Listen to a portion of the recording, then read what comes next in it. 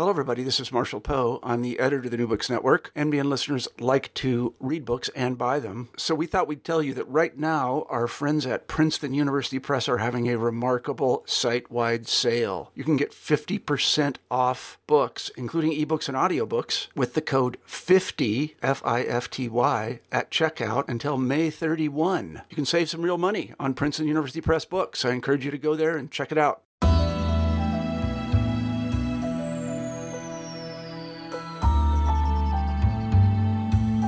Hello, everybody, and welcome back to the New Books Network. I'm Marshall Poe, the editor-in-chief of the network, and today we're talking with Bryan Caplan about his book, The Case Against Education, Why the Education System is a Waste of Time and Money.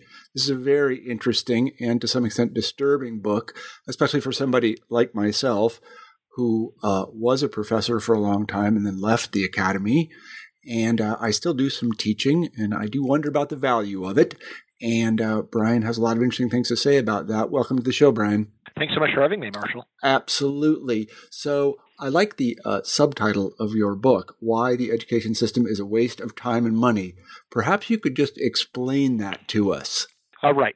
So what I say in the book is that education, though it is helpful for the individual in getting a job, is really not very helpful for society because most of what you learn in school you will never use after the final exam. This does raise a puzzle. Why is it employers are so concerned about your academic performance in subjects that are completely irrelevant to anything you'll ever be doing? And the answer that I offer is that even when the subject matter is not germane to the job, employers can still use your academic performance to decide whether or not you are worth actually giving a chance to. So basically what you do with your education for the most part is to persuade or convince employers that you're worthwhile. It's mostly a way of getting certification rather than actual skills. Now, as to why this matters, what I say is, well, from the point of the individual, it doesn't matter very much at all why you're getting paid extra money for getting your degree. But from the point of view of taxpayers, it matters a great deal. Because if what education does is enhance the skills of the workforce, this can really be better for everyone. But if what it's really doing primarily is giving certification, well, we can't all be certified as being the best, right? So I say the main result of expanding education, as we've been doing for so many decades, it's not to get good jobs for everybody. The main result is just what's called credential inflation, where you need more and better degrees just to avoid having your application thrown in the trash. Mm-hmm. Yeah, as a historian, we would call this inflation of honors. And this actually occurred in a number of different places. France, it also occurred in Russia in the 17th century. I studied that extensively myself. So Let me ask this. How did we get here? Why did I have to go to college? Well, I mean, the easy answer is you have to go because the competition is going. Now, as to why the competition is going too, I mean, it's really complicated. A big part of it, of course, is the government has put up a lot of money to make college very affordable, right? I mean, if you think affordable, what about $50,000 at Harvard? Well, most people don't go to Harvard. Most people go to public universities, and most people don't pay list price. It's actually not that expensive, well, for the typical person who goes. So around 2011 is figuring that when you subtract out all the grants and everything else that students on average get, then the typical student's only paying about $40,000 a year in tuition, so which is something, but it's not that much. So government has made education very affordable, which means that a lot of people, it's really easy for people to go. Now, on top of this is also just so much pressure from parents and schools to get everyone to go. And it's worth remembering that the typical college student is barely older than a child, right? So, I mean, I always ask my students, remember when you were a kid and you were very impressionable and immature and so on? Yeah. And then when you had your 18th birthday, you suddenly turned into an adult, right? No. So, I mean, a lot of the people that are going to college really know nothing about the world. They're just ignorant children. And so, they believe what people have told them about what's so important to do. I mean, I can't remember. Someone was saying that standard question when the U.S. president goes to visit a kindergarten is, how many people here want to go to college? And clearly you are leading the witness. You want everyone to raise their hand going, me, I want to go, right? And, society where people feel that it's so important to go, you do have an enormous number of people going. And that means that when employers are looking at an application pool, they can say, well, I mean, we got half the applicants for this sales job have a college degree. So why should we even give a chance to the people who did less? Why not go with the people that have already shown or signaled that they appear to be relatively employable. And like, why should we why should we even bother giving an interview to someone who dropped out of high school when we have more applications than we know what to do with? Mm-hmm. You have a lot to say about a statistic which is bandied about a lot, and that is the return to investment on education, or just the return to education. Can you talk a little bit about that? Sure. So, economists especially have spent a lot of time trying to compare education to other possible investments. So, you could invest in bonds, you can invest in real estate, or you can invest in a college degree. All right. So they try to go and calculate this. Usually, what they're doing is they're trying to figure out how good of an investment education is for the student himself. And that's usually called the private return to education, or I just call it the selfish return to be a little bit clearer. And then sometimes economists will back up and say, all right, fine, how good of an investment is it for society overall? And that's called the social return to education. And that's where they're trying to figure out, like, how much does it actually enrich the country? If we send one more person to college, what does that really accomplish? What I say in the case against education is that the social return to education is pretty good, but the social return is terrible. That's and again, like, why is there such a difference? If I'm right that what you're learning in school you're not really going to use on the job, then really the selfish return is coming at the expense of other people, because you go and get more stickers on your forehead saying you're a great worker, but if you get more, then other people's stickers look worse. Right? I mean, very different if you're learning actual skills. Then you learn more, you earn more, but you're doing more, you're producing more, so the book's all balanced then. But if the main thing that happens is that you get stickers in your forehead, you don't learn useful skills, but you convince employers that you should be in the front of the line, well, then you're making more money, but it's really coming at the expense of the rest of society. Mm-hmm. I see. So one of the things that you say is that, well, I'm putting words in your mouth, but let's see if I can adumbrate it correctly.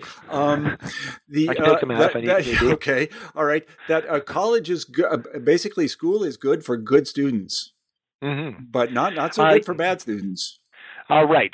So the really important thing to keep in mind is that there's a world of difference between trying to get a degree and successfully getting the degree. Yeah. Right. And right now, about 70% of high school graduates start some kind of college. And yet, only about 1/3 of them will ever finish a 4-year degree. All right, so that is a high rate of trying to get a college degree and then failing. It's not as bad for high school, but still, so only about 75% of people who start high school actually finish a regular high school degree on time. Right. And as you might guess, we can predict who's going to do well and who's going to do poorly. People who did very well in high school tend to do well in college. People who did poorly in high school tend to do poorly in college. And people who do poorly don't finish. So what this means is that if you're a very good student in high school, then you go to college and you get your degree and you get your bag of money when you finish, probably, not always, but probably. On the other hand, if you were a weak student in high school, then your odds of actually finishing your degree at all, much less in a reasonable amount of time, are quite slim. Right? And that means that it's not a good investment because it's so likely to fail. The analogy I like is, imagine that someone were to go and look at a restaurant and say, hey, that successful restaurant makes me a ton of money, so I'll open a restaurant, then I'll make a ton of money. And anyone who loves you will say, whoa, hold your horses there. Most restaurants don't succeed. Most restaurants are just a way to burn your life savings. What makes you think you're going to be the successful one when most of them fail? Right. And of course, for a restaurant, it's perfectly fine to go and remind people of these harsh realities. But for education, we tend to just rely on wishful thinking and tell them stories about when it worked out, rather than really look at the numbers and say, well, show me your transcript in high school and I'll tell you what your odds are. Mm-hmm. And another thing you point out, which is along the same lines, is this very peculiar, well, how to put it, that somehow the amount of schooling you have short of the degree is not cumulatively valuable. Mm-hmm. So it's the fourth year or the last year that really matters a lot. And I just wanted to say one thing about that. You can talk about that in a second, but I know that from my own historical research, actually Vietnam era, basically the Army used to give people a lot of credit for years in college. So if you had 1 year in college, then that might get you into officer candidate school. And they just stopped doing that. It just mattered whether you finished or not. Please go ahead and talk about that weird effect. Yeah. Sure. So researchers call this the sheepskin effect because diplomas used to be written on the skin of sheep. The idea is that if you go and look at how much extra money you make as a function of your education, the first few years of a degree usually give you very little. So, like the difference in earnings between someone who's finished 9th grade and 10th grade or 11th grade is not very much. Similarly, the difference between someone who has 1 year of college or 0, 1, or 2, or 3, there's a small difference, but it's really not very much. And the payoff from these degrees seems to primarily come from crossing the finish line, from actual graduation. Now, this is puzzling if you think the main thing going on in school is that you're learning useful skills. Because, what's going on? Do they save all the useful skills for senior year? Right? That doesn't sound right. So then, on the other hand, if you buy my story that the main thing going on in school is that you're getting certification, well, if your society says that you're supposed to go and finish 4 years, then the person who does 3 years and stops is really sending a very bad sign about themselves. They're basically saying, I don't care what society thinks. I'm going to do what I feel like doing at the current moment. And on the other hand, when you do finish, this puts you in the group of people who finish what they're supposed to do, who conform, who comply with social expectations. And of course, a lot of jobs are about conforming and complying with the expectations of the boss. So it makes sense that employers would care a lot about this.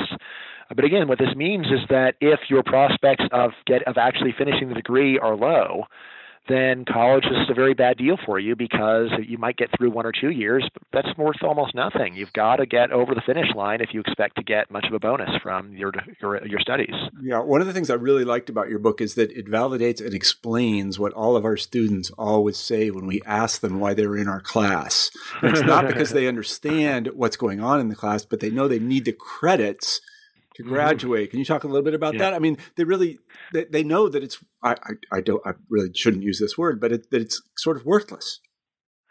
Right. Well, there's two senses of worthless. Worthless that you don't learn anything useful, right. And there's worthless in the sense of it doesn't help you to get a good job. Right. Right. And I'll say, school helps people to get good jobs. I mean, It doesn't always work, but it works. But on average, it's quite effective.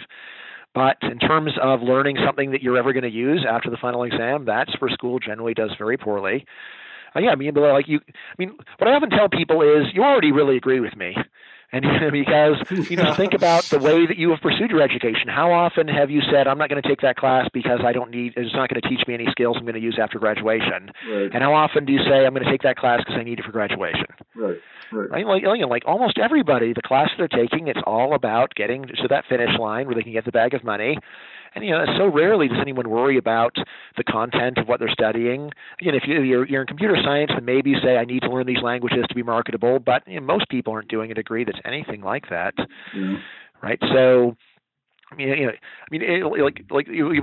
just so striking the way that students instinctively approach this not as a chance to go and learn job skills, but as a chance to convince employers that they ought to be hired. They really are looking for the stickers, not the skills. One funny thing is that there's this website, ratemyprofessor.com, where students review professors. And one thing you rate professors on is easiness, where more easiness is better. So basically, the lower the standards of the professor, the better, the higher the rating. Oh, great, this guy gives out A's for nothing. Perfect. I want to spend my money to go and listen to the person who doesn't teach me anything. And on the other hand, there's no rating for job relevance of the class or anything like that. Hardly anybody cares about that. It's just about getting through. And again, probably the easiest way to explain my thesis is this: what education really is, it's not job training. It's a passport to the real job training that occurs on the job. Yeah. Yeah, no, I agree. So you aren't there to learn useful skills primarily. You're there to get this passport, which then admits you from the realm of school into the realm of work, and it's in the realm of work that people actually acquire the ability to do a job. Yeah, it's funny you mentioned it's about. I always tell my students this, and I might have gotten it from your book, but I think I've known this somebody told me this a long time ago, and that is education is a very weird commodity because it's one of the only commodities that you will pay for and then not go get. You're not going to buy a car and then just leave it on the lot, but you're not going to go to class. Yeah. My former co-blogger Arnold Kling liked to say that education is the only product where the customer tries to get as little out of it as possible. Right. So, I mean, like if you could work out a deal where you pay tuition and then get straight A's, but don't actually have to do the classes, how many students would take that deal? Yeah. I mean, of course, what's pretty striking is how low attendance is even when your grade is on the line. Yeah. But of course, most college students can get away with it because the other students are working so little. Right. I mean, to me, like the main puzzle is why is there such a big payoff for education given how little students work? And that's where I have to say, well, it may seem really easy to those of us who've always liked school. Yeah. But clearly, given the low graduation rates, there must be a lot of people who find even the little that we're asking them for to be an immense burden somehow. And I mean, I'll admit I have trouble empathizing with it, but just the fact that so few students actually manage to finish what they start shows they there's something about it that leaves such a bad taste in their mouth that they really just don't want to do it. Yeah, no, I quite agree with you. I mean, the thing about it is there's that kind of self-selection that goes on, for example, in high school athletics. I liked athletics, and so I did all of them, but most people didn't. And of course, they didn't do them. And why should they do them? I'm like, well, it would be nutty if they did. To get into college. Right, or college. Yeah, yes. But even like my kids, one of them likes them, the two of them don't. I'm like, okay, whatever, fine. I'm not going to force them to do athletics. So let me ask you this. There are two, essentially you anticipate one principal criticism that I'm sure you, in all the reviews of the book, which I've read some of, it always comes up, especially from humanists. And that is essentially that students are becoming somehow better people, or they're learning some sort of cultural knowledge that makes them, I don't really have the words for it, but they're being enriched somehow by this experience. Yeah, you don't account for that. Good for the soul. Good for the soul. Exactly. There you go. So can you talk a little bit about that thesis? Right. So, I mean, a lot of my critics peg me as like a knuckle-dragging Neanderthal economist who doesn't appreciate the finer things in life. And I have a whole chapter saying that it's just not how it is at all. Like, I'm a high-culture person myself. Yeah. But I say a few things, but the main one is this: there's a world of difference between trying to go and enrich someone's soul and succeeding. And we can sit around arguing about whether it's worthwhile to try to enrich people's soul. I find these arguments pretty convincing, actually. But none of this shows that schools actually succeed. If you want to show that schools actually succeed, you can't just go and look at their mission statement. You have to go and see, well, how many students do you turn into lovers of Shakespeare? How many students actually are curious to study Greek philosophy in their spare time after they're done? How many, do they actually become kinder people, or whatever you might want to measure?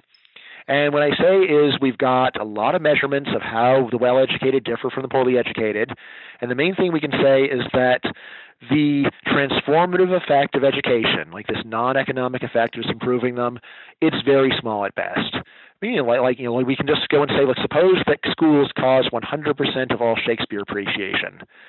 Still, that's 100% of almost nothing, because almost no one actually listens to Shakespeare or reads him outside of the classroom.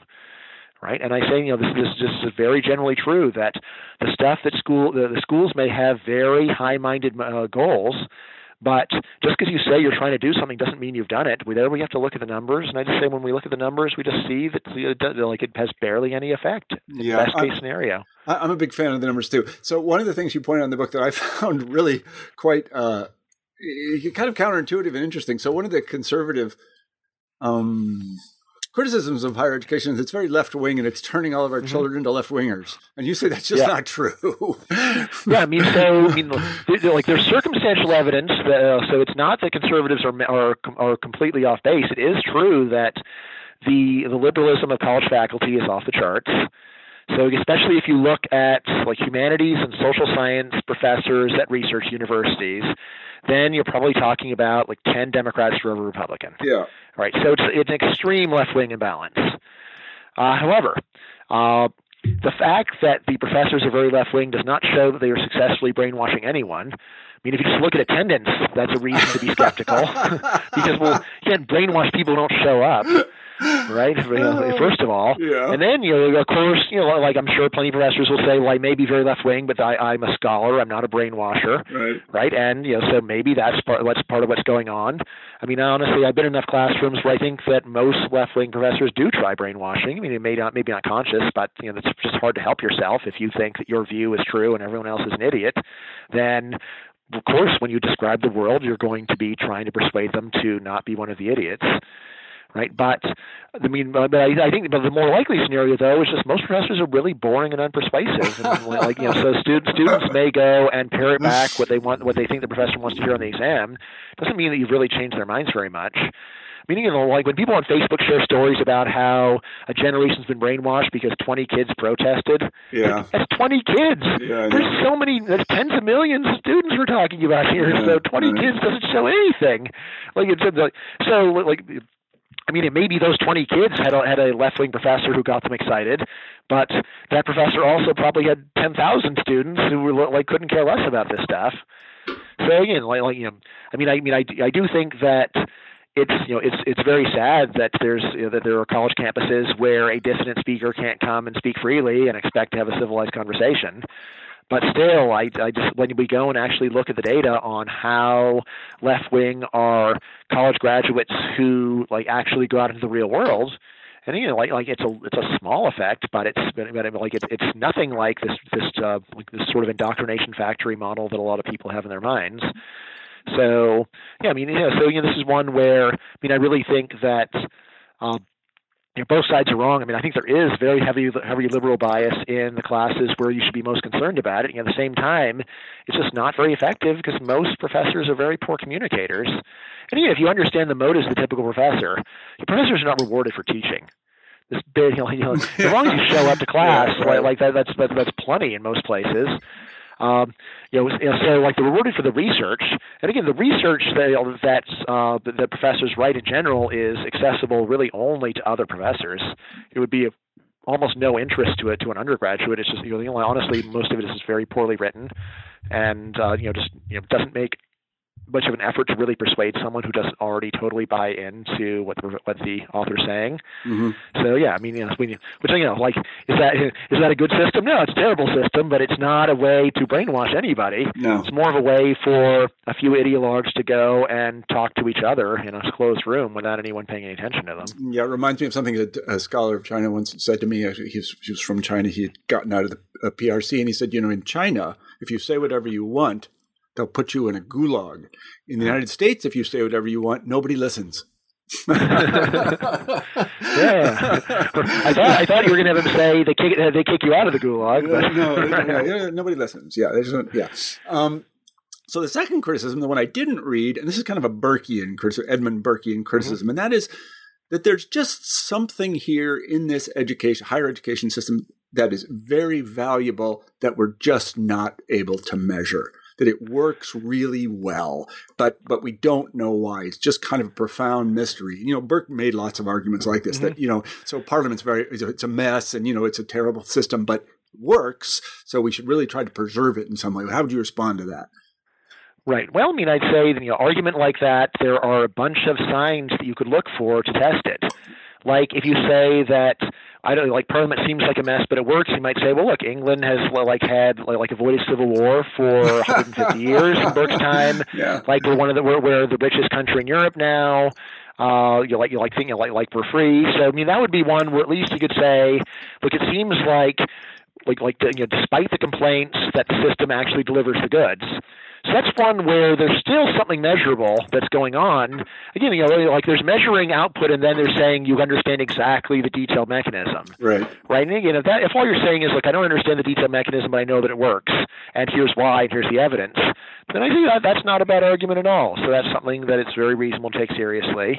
On the other hand, if someone says, look, here's 10 arguments for why education's great, 8 of them are testable and 2 are just not. And then all 8 of them turn out to be wrong. And then you say, these other 2 things where we got no evidence, that's the real reason. Yeah. That sounds more like the last refuge of a scoundrel. Yeah, it does. Right? So, yeah, it does. A general rule is, if someone says, look, what I do has both measurable and non-measurable benefits, and then the measurable benefits don't check out, it's a reason to be very skeptical about the other claims too. It's like you've just lost your credibility with me.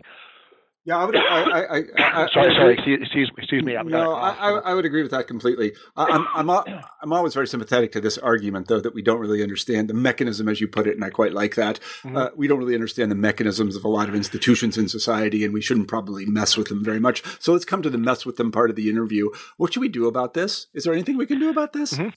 There's tons we can do about it, yeah. So, I mean, the most obvious thing is just less.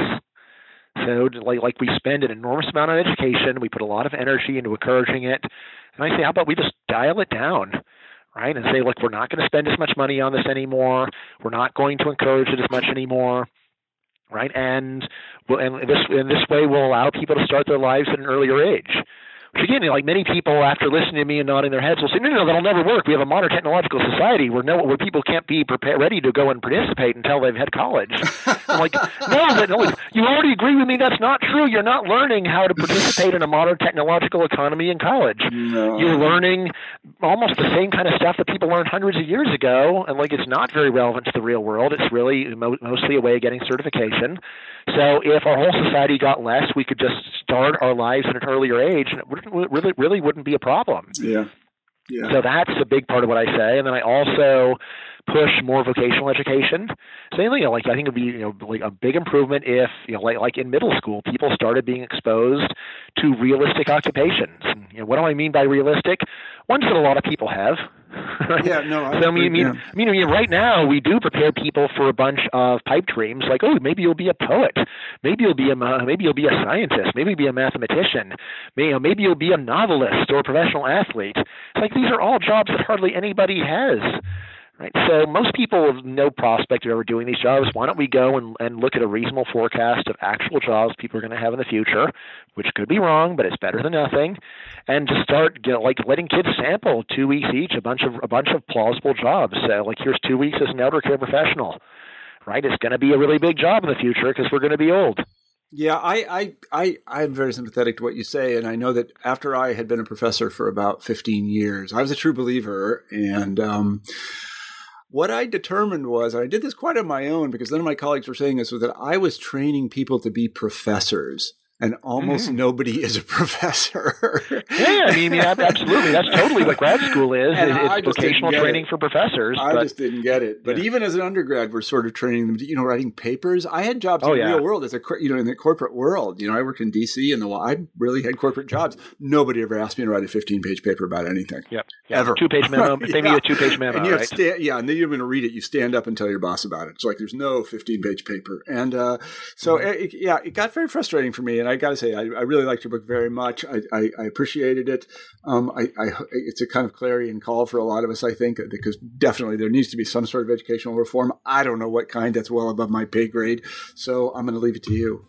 All right. Well, Brian, really appreciate that. Thank you very much. We've been talking to Bryan Caplan today about the case against education, why the education system is a waste of time and money. Thank you for being on the New Books Network, Brian. Thank you. And you can easily get the book for about $20 on Amazon. You definitely can. All right. Thanks. All right. Bye-bye. All right. Bye-bye.